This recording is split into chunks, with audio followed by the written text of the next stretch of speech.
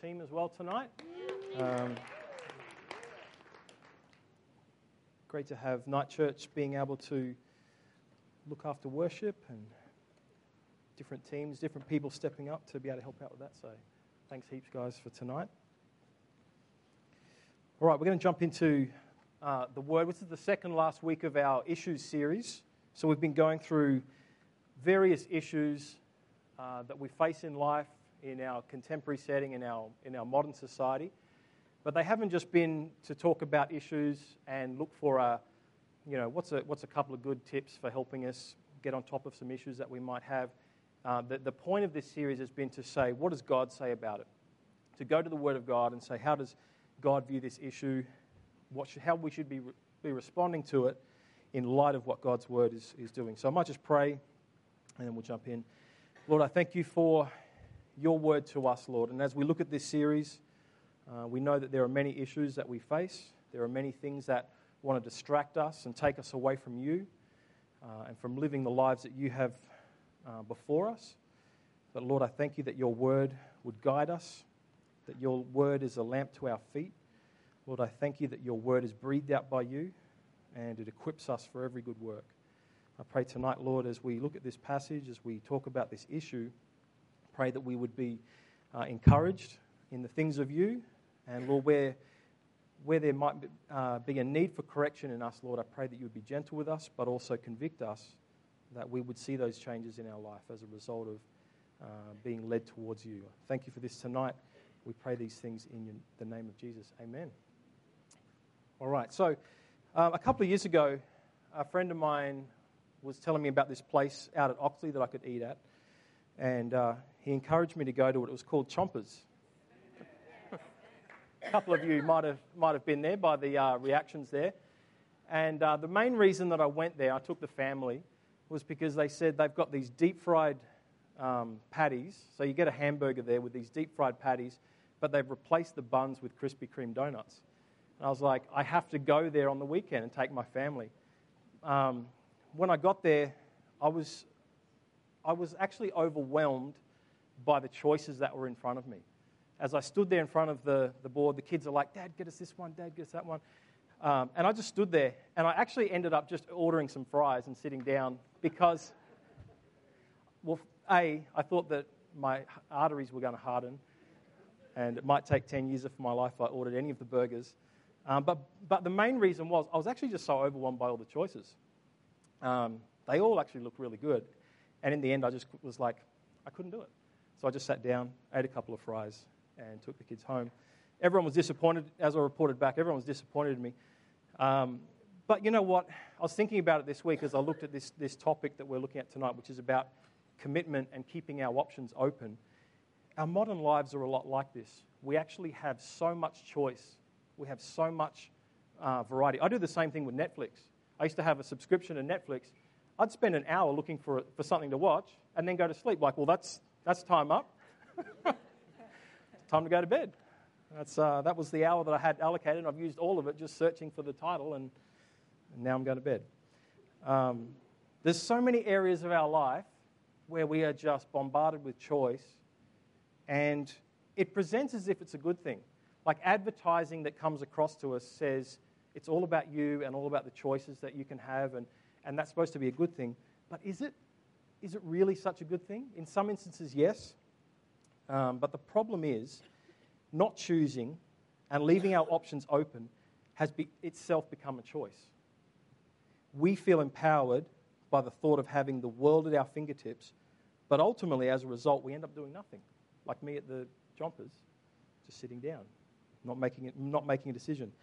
Barry Cooper, who is the co-founder of Christianity Explored, says, making choices and moving on with our lives seems increasingly difficult.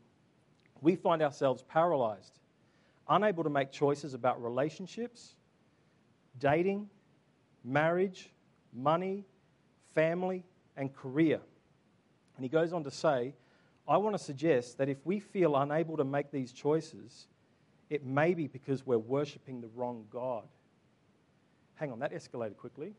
1 minute we're talking about burger choices, and then this guy's saying, with all these choices and our lack of it, we could actually have an idolatry problem. we actually could have a worship problem. He says, there is a false god that many of us unknowingly follow called the God of open options. When we say false god, now let's just clarify here. When we talk about a false god, we're not talking about an actual God. We're talking about a God that doesn't exist. But it's something that has replaced God. It's something that has called us to serve it. We follow after it with everything that we've got instead of the one true God. So that's what is meant by a false God. So ironically, by not committing, we actually do commit to something. We commit to keeping our options open. That's actually become a thing. That the choice that we make is to have no choice. The choice that we make is, I want to keep my options open. At the heart of keeping our options open is the problem of idolatry. And idolatry is where we put something in place of the one true God. To have an idol, something that competes with our love for God. The problem is in our setting, in our modern society, is that often these idols and these things, they are so subtle. They present as good things. And often they'll say this about idols. They'll say, they often look like really good things. But when we love them more than God, they become really, really dangerous. We might think we are, for instance, we might think we're protecting our comfort by keeping our options open. We think that it's a good thing to have our options open, but the truth is, it is damaging us.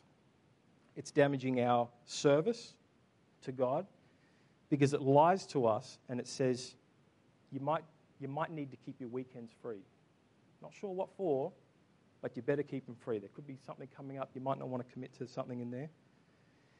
It destroys our giving because it says the money that you earn, that's yours, and you might need it for something important coming up. Not realizing that our money and our ability to earn money is actually a gift from God. It's all from Him. Everything that is good comes from God. It also damages our ability to have real happiness and joy in Christ. Because it says to us, don't be too full on with that Jesus stuff. Have a little bit of Jesus in your life, but don't get too crazy with it. Don't get too spiritual. Have you ever felt that pressure? Like, have a little bit of Jesus there, sure. Maybe keep it as a hobby, but don't be too full on, right? And ultimately, I think it forbids discipleship as well.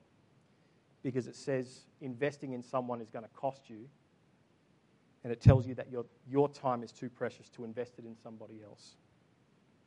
I remember hearing this song ages back. I used to listen to a lot of rap music, and the chorus said, 1,000,001 things to do.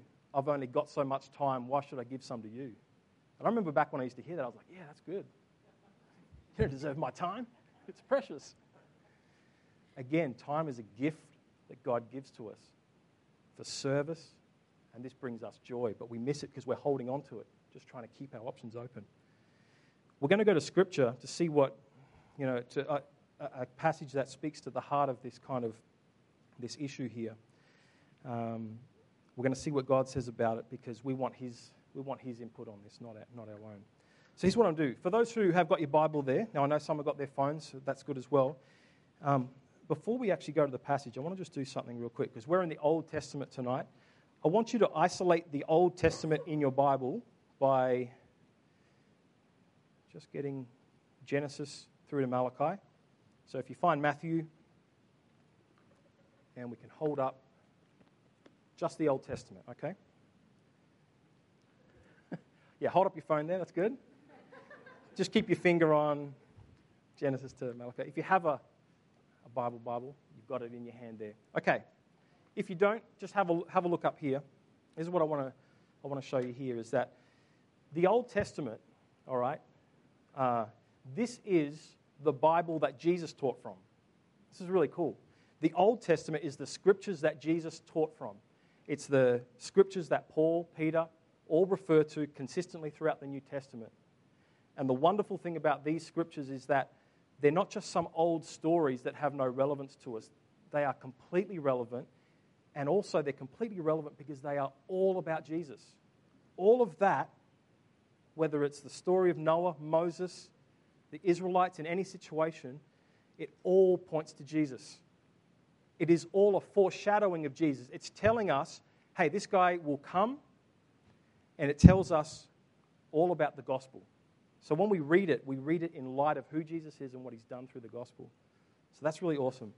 I love the Old Testament. There is so much treasure for you in that. I once met a guy who said he'd become a pastor.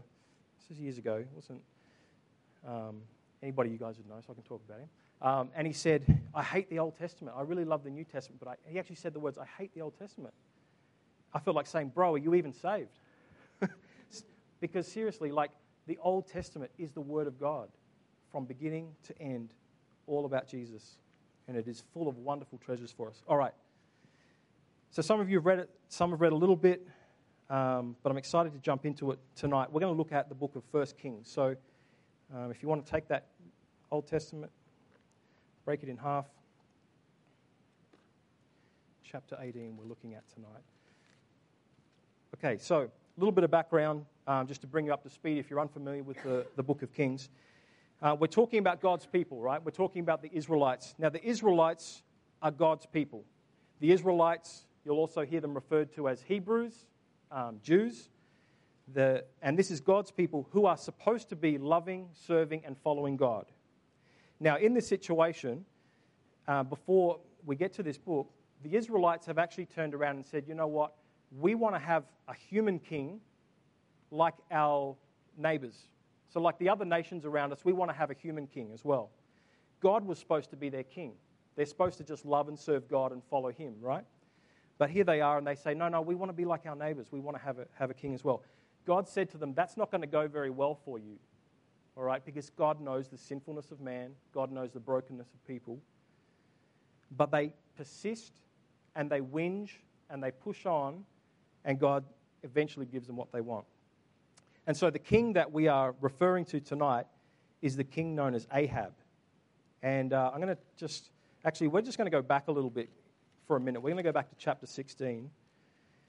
And we need to have a look at where Ahab is introduced here. I'm going from verse 29, where it says, Ahab reigns in Israel. So the majority of these kings that we're looking at were evil kings.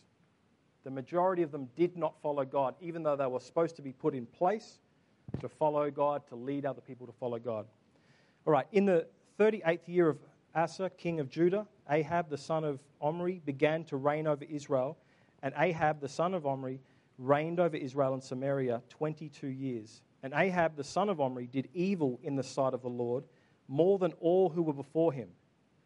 And as it has been a light thing for him to walk in the sins of Jeroboam, the son of Nebat, he took for his wife Jezebel, also extremely evil, the daughter of Ethbaal, king of the Sidonians, and went and served Baal and worshipped him. So we're going to hear more about Baal in just a moment. So this guy did more evil in the sight of the Lord than any of the other kings. So there was a whole line of kings that came before Ahab who were evil. This guy comes along and he's even more evil than all these ones have been. And I thought, how evil is this guy? And so I started to look at this other god, this false god that they brought in. I wanted to have a look at, well, what did worship of this god look like? And I found out it was really awful. What Baal promised was that he was a god of fertility, sex, family thrown in there, and also rain. So he presents as this god who's going to give you good things. But the way that they worshipped him was they had temple prostitutes that people went and slept with. And when they were really desperate to hear from Baal, they actually sacrificed children. And I had a look at a bit of historical research this week, and there were these giant urns that were found with Baal inscriptions on them. And as they opened it, they found the remains of children, like bones, inside, which were evidence or proof of Baal worship that also involved sacrificing children. So that's just a small glimpse or a little bit of an insight into when it says more evil than, there's a little bit to it. There is truth in what is being said there. All right, so the hero of our story is Elijah. And Elijah is one of God's prophets sent to warn people of their idolatry, sent to tell people repent of your sins, and turn back to God. All right, Elijah is the hero of our story. Now, before we jump in and read it, I was just thinking this week, this story has everything, particularly if you're like a young guy. This story has drama, action, good versus evil. It has bloodshed. It has toilet humor and witty one-liners. All right? We're in chapter 18. Let's go. All right, we're going to take off from verse 17. When Ahab saw Elijah, Ahab said to him, "Is it you, you troubler of Israel?" And he answered, "I have not troubled Israel, but you have, and your father's house, because you have abandoned the commandments of the Lord and followed the Baals. Now therefore send and gather all Israel to me at Mount Carmel, and the 450 prophets of Baal and the 400 prophets of Asherah who eat at Jezebel's table." So Ahab sent to all the people of Israel and gathered the prophets together at Mount Carmel. And Elijah came near to all the people and said, "How long will you go limping between two different opinions? If the Lord is God, follow him. But if Baal, then follow him." And the people did not answer him a word. Okay, so just to clarify, if you're a little bit lost, what we're talking about is God's people, the Israelites, should be following God alone, but they're following Baal, all right, this false god, as well as God. They're going, we want a little bit of both of it. And here comes Elijah, and he says, you need to make a choice.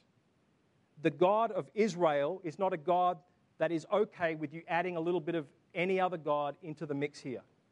You follow him and you follow him alone. And so he calls them and he says, hey, you need to make a choice. The people say nothing. All right, they're going back and forth between two opinions. If the Lord is God, follow him, but if Baal, then follow him. The people did not answer him a word. Verse 22, then Elijah said to the people, even I only am left a prophet of the Lord, but Baal's prophets are 450 men. Let 2 bulls be given to us, and let them choose 1 bull for themselves and cut it in pieces and lay it on the wood, but put no fire to it. And I will prepare the other bull and lay it on wood and put no fire to it. And when you call upon the name of your God, and I will call upon the name of the Lord, and the God who answers by fire, he is God. And all the people answered, it is well spoken. Then Elijah said to the prophets of Baal, choose for yourselves 1 bull and prepare it first, for you are many, and call upon the name of your God, but put no fire to it. And they took the bull that was given them. And they prepared it and called upon the name of Baal from morning until noon, saying, O Baal, answer us. But there was no voice, and no one answered. And they limped around the altar that they had made. And at noon, I love this, at noon Elijah mocked them, saying, cry aloud, for he is a God. He says, either he is musing, which means he's thinking, maybe he's thinking, or he is relieving himself. Perhaps he's on the toilet. Or he is on a journey. He's out on tour. Or perhaps he is asleep and must be awakened. And they cried aloud and cut themselves after their custom with swords and lances until the blood gushed out upon them. And as midday passed, they raved on until the time of the offering on the oblation, and there was no voice. No one answered, no one paid attention. Of course not, because he's a false god. He doesn't exist. Verse 30. Then Elijah said to all the people, come near to me, and all the people came near to him. And he repaired the altar of the Lord that had been thrown down. Elijah took 12 stones according to the number of the tribes of the sons of Jacob, to whom the word of the Lord came, saying, Israel shall be your name. And with the stones he built an altar in the name of the Lord, and he made a trench about the altar as great as would contain 2 seahs of seed. And he put the wood in order and cut the bull in pieces and laid it on the wood.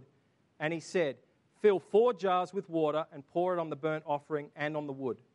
And he said, do it a second time. And they did it a second time. And he said, do it a third time. And they did it a third time. And the water ran around the altar and filled the trench also with water. So this thing is completely drenched. It shouldn't burn. And at the time of the offering of the oblation, Elijah the prophet came near and said, O Lord, God of Abraham, Isaac, and Israel, Let it be known this day that you are God in Israel, and that I am your servant, and that I have done all these things at your word. Answer me, O Lord, answer me, that this people may know that you, O Lord, are God, and that you have turned their hearts back. Verse 38, then the fire of the Lord fell and consumed the burnt offering and the wood and the stones and the dust and licked up the water that was in the trench. And when all the people saw it, they fell on their faces and said, the Lord, He is God. The Lord, He is God. And Elijah said to them, seize the prophets of Baal, let not one of them escape. And they seized them, and Elijah brought them down to the brook Kishon and slaughtered them there. This is God's word to us. Not the sort of passage that some would preach on, particularly if they want to just give a message across that, hey, just want you to have a U-Butte week this week. He took them to the brook and slaughtered them. Go and have a great week. Powerful scripture that we need to hear about. All right. So the first consideration that I want to take from the passage here for us tonight, and I don't want to use it as just a guide for Christian living. I want to look at it and see how it speaks to us. The first consideration is that idols, as we talked about earlier, and false gods, they always look and sound great, but they never deliver. So if you think about these Israelites, and you think about Ahab wanting to bring in some Baal into the mix here as well, which was under the influence of his wife Jezebel.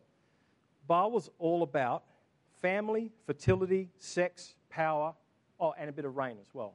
So he would actually make sure you didn't go in drought for too long. Sounds like a great mix of stuff, right? So they thought, add that to the mix. Bring all that in. We're about family. We think sex is good. Fertility is important to us. Power. But here's the thing. Baal didn't satisfy. Baal didn't bring forth anything. And as a result, the people did wicked acts in trying to gain from Baal.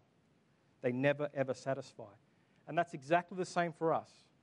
Whatever thing that we become obsessed about, whatever thing becomes an idol in our life, might present to us like it's going to be really awesome, but it's never, ever going to satisfy. Now, the thing about a Baal is that it's really obvious that he's a false god, all right? Like images that I saw of him this week is that he looks like a man mixed with a bull. So nobody in today's setting would go, hey, I'm going to follow after a part man, part bull as my god. But we would follow after sport. We would follow after obsession with having a relationship. We would follow after comfort, security, and entertainment. We would follow after a whole bunch of other things that we would think is going to bring us satisfaction and joy, but only the one true God is actually able to bring us that. It's only the one true God who delivers. The second consideration from the passage for us tonight is that you can't serve two masters. And see, in the same way that Elijah is calling the people to commit, he's saying you can't have Baal and the God of Israel. Jesus says to us, you can't serve two masters. He said it about money. People were loving money. Now, money is a good thing, again, like these idols that we can put in place. They're good things in and of themselves. But you can't be a lover of money and a lover of the one true God at the same time. See, we serve these idols. They don't actually serve us. We often make out like these things are going to work for us, but it's actually the opposite. It's us working for them. We are slaves to them, but we disguise them by calling them things like, we might just say, hey, this is just something that I'm really, really passionate about. And as I said, it could be that relationship. It could be those games. It could be entertainment. It could be somebody trying to live through their kids, idolizing their kids. Nobody in society would bat an eyelid at somebody giving their all to their kids. You know, if they looked upon these two parents who were pouring everything out into their children, nobody in society would look upon that as a bad thing. But for so many people, and I've got to watch it, I've got kids, I've got to watch that I'm not trying to live my life through my kids. Like they are on a journey with the one true God. They are His, and I could make idolatry out of trying to, wanting the best for everything for my kids, wanting to give them the things that I didn't have when I was growing up, or whatever it might be. That's confronting, isn't it? It's confronting because our society says it's a good thing. But God has a different sort of kingdom at work. So I wonder what it is for you. And if we're going to be honest, I think we would all have areas where we can be honest about, hey, I wonder where are my tendencies? Where do I lean towards, hey, I could easily slip into loving this thing more than actually following the one true God. Is it that options, keeping the options open? Is it comfort?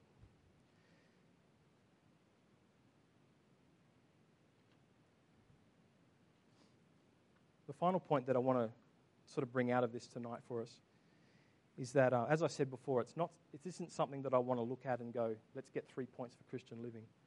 But I think what this passage gets to is that it gets much deeper and it gets to the heart issue. I've said this before, it's a bit of a famous saying, that the heart of the issue is that our hearts are the issue.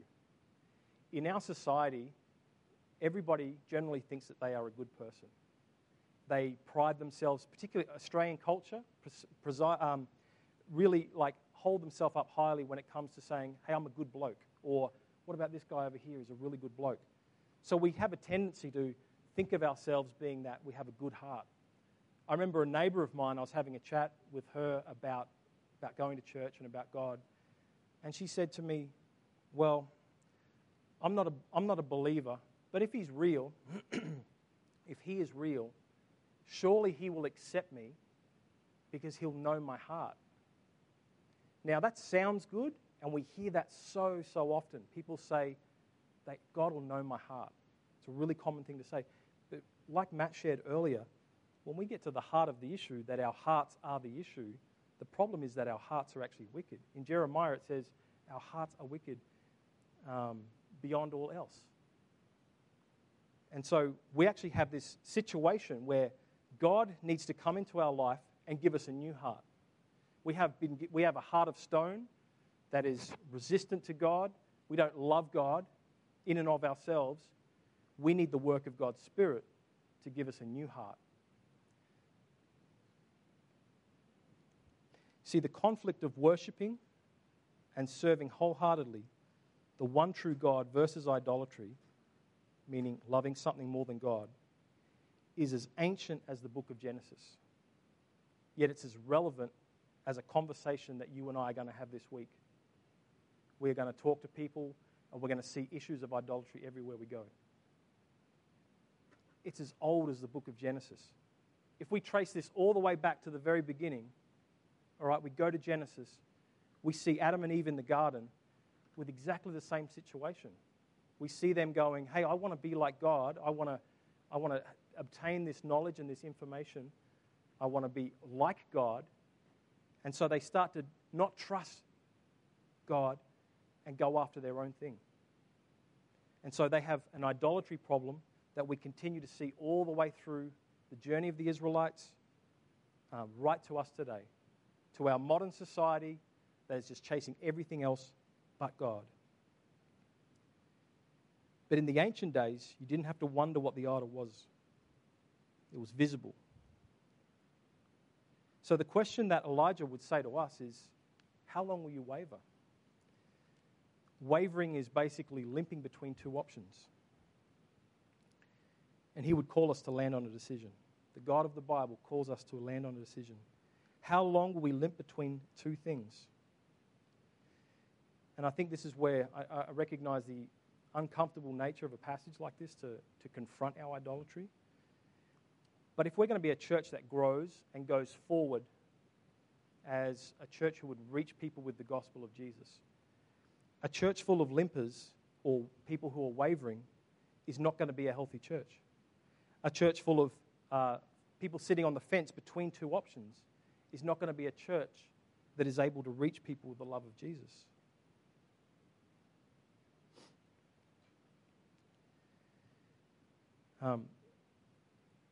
As I said before, listening to some I listen to various rap songs throughout the week, and I was listening to one this week on church membership.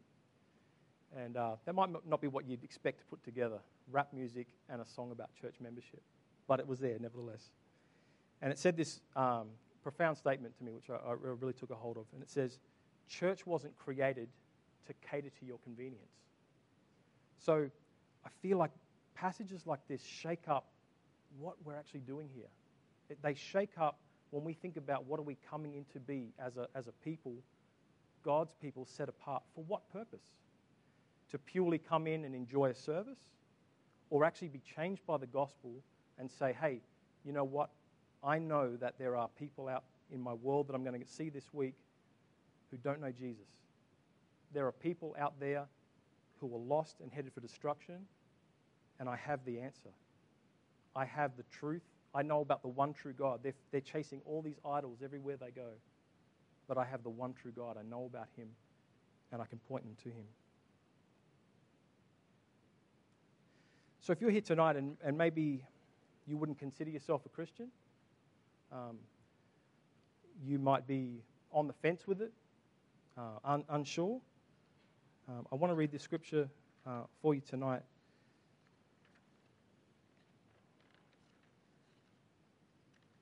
If I can find it.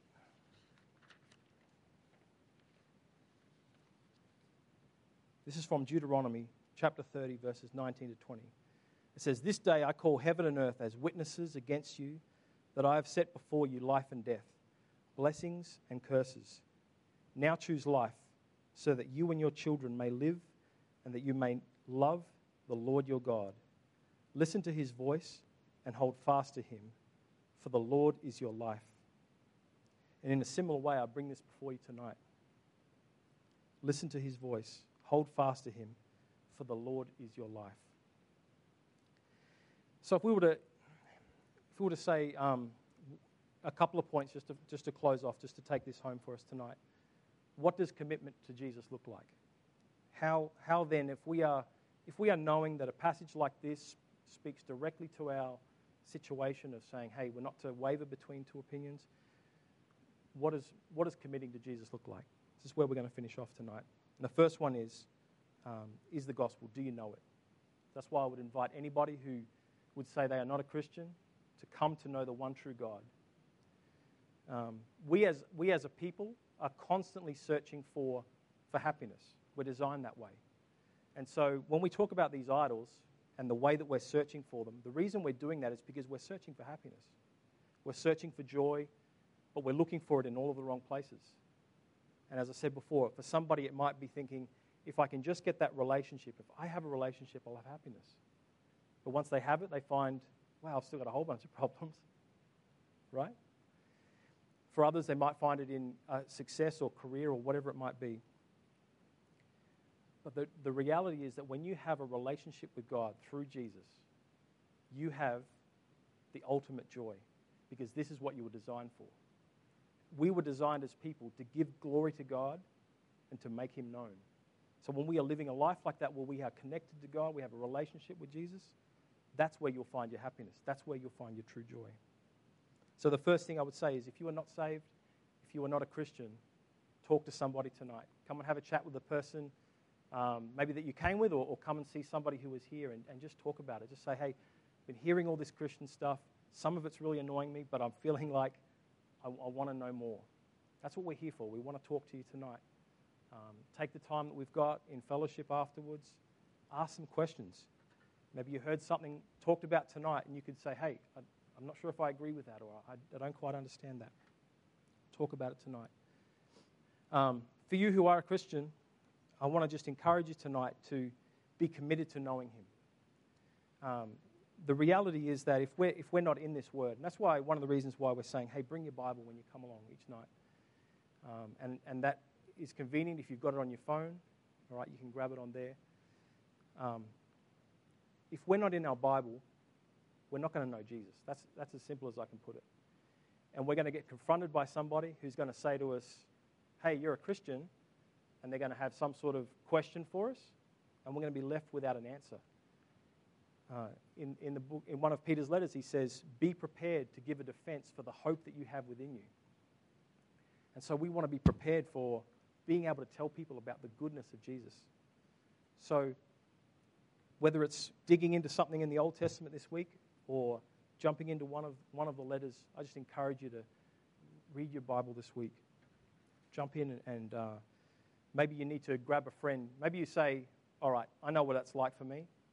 I'm probably going to not read it, even though I might start off on Sunday night going, yeah, I'm going to read something. Maybe you just want to reach out to a friend and say, hey, do you want to get together this week and go through some of the Word? And then the last point, I'll just say, are you committed to a local church? And I don't just mean like just turning up to a service, but God has brought together His local church, not for us to simply attend a service. God has brought together the local church to be the place that we would grow in our knowledge of God, our love for one another. And it's out of this pouring out that we would then be able to tell other people about Jesus. If we can love people in here, we're going to be able to love people out there. Does that make sense?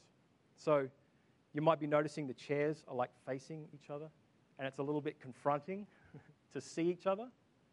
Wasn't it so much more comfortable when we were in rows and we didn't actually have to look at each other, but we can just look straight to the front? We can look to the worship band and keep the lights on the front there. If we're going to be honest, that's actually so much more comfortable, right? To be able to just look to the front, zone out for an hour. Good, I've done my time at church, and I'm out of here. But the reality is when we start being able to see each other, we recognize in this room is our family, real lives, real people that we are called to love. And the scriptures say that you will know them. They will know you by the love that we have for one another. So outsiders will actually look upon us, and if they see that we are a people who love one another, they'll be attracted to coming into this and what this is. A couple of years ago, I was with a guy just having a talk. He wasn't a Christian. He was chatting to me about what I did, and I was explaining church and nature of my work and stuff like that. And he started to share with me this story of this. He kind of works away from home all the time. And one of the places that he went to work at, he said there was a little church that was right down the road next to where he was working at this particular time. And he said every time he would walk past that place, he finished a shift just before and the service was on. And he said every time he walked past there was these Christians in there. And he said I could hear them singing loudly about God. He said then I would see them come out and eat together. And they just seemed to really love one another. And his words will always stick with me. He said it sounded like a place you might want to be at. I thought, what a wonderful description of the local church. That if people looked and saw us, they would say, that's a place you might want to be at. He was attracted by the voices that were singing. He was attracted by the way that people were spending time with one another, loving one another, serving one another in this place. So God calls us to commit to this. And I don't mean sign up for night church. I'm not talking about that. If that's where you believe God has called you to be, then that's awesome. But I'm talking about committing to a local church, knowing that God has designed and instituted the local church for our growth, for our good, for our ultimate good. I just want to acknowledge somebody as an example of that, and that's Leonie, who turns up here every week and spends her Sunday afternoons baking. When you do jobs like that, you tend to fly under the radar a bit. So sorry I didn't ask for your permission. I'm going to call you out here a little bit now. I think when I see Leonie coming in each week, this is my observation, I think she gets it. I think she gets what local church is about. That it's a place where you serve and that there is joy in it. Every time I talk to Leonie about doing something with supper or baking something that we get to enjoy, there's just a joy with it with Leonie. Like, yeah, that sounds fine. That sounds great. Let's do that. It's easy. And she faithfully turns up and serves week in, week out, not looking for thanks.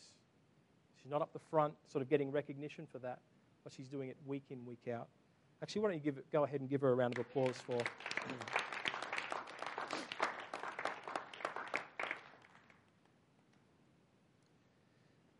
We have a wonderful, wonderful God who loves us so much that he would call us away from our idols. God knows how much they damage us. He knows that if we're just going to be a people who try and keep our options open, he knows that's going to have damage on us. All right? It's going to lead us ultimately away from God. The God that we serve is a God who pursues us, but he does call us to commit. He says, make a choice. In the same way that Elijah was in this passage, he said, if the Baal is your God, like if he is God, go after him. And so in the same way, we could finish by saying, if the sport and the keeping the options open and the whatever it is, if they are God, go for it. Go and serve them and see how it works out. But he reminds us of the one true God who will satisfy us, who will sustain us, who will give us true joy. Let's pray. Lord, we thank you for a passage like this tonight. We thank you that we can look in the Old Testament, see this crazy story about fire being brought down upon an altar, people worshipping a false god and thinking that they were going to get other things out of it. Lord, I thank you that even though this issue of idolatry is ancient and old, I thank you that you love us enough that you would call us to, again, refocus on you. You love us, Lord, in a way that we can't even understand sometimes, because we as people have a tendency to follow like the world does around us, Lord, just thinking we're going to just keep up with what our neighbors are doing, wanting what our neighbors want, just like the Israelites wanted a king like their neighbors. But Lord, you call us out to make a choice to follow you. You discipline us because you love us. So I thank you tonight, Lord, that we are reminded of your gospel, of your goodness. And I pray that you would help us, even in this coming week, Lord, to think about areas of our own life where it might seem as if we are wavering between two different things. Maybe in one sense we're seeking popularity or comfort, whatever it might be, and then on Sundays we're seeking after you. But Lord, your desire is that our whole of our life would be serving you and loving you, no matter where we are or what we're doing. So Lord, I pray that you would equip us by your Holy Spirit, that you would help us to be committed to your local church, to love one another, to serve one another, that others would look upon us and know that you are the one true God of all eternity. We pray this tonight in Jesus' name. Amen.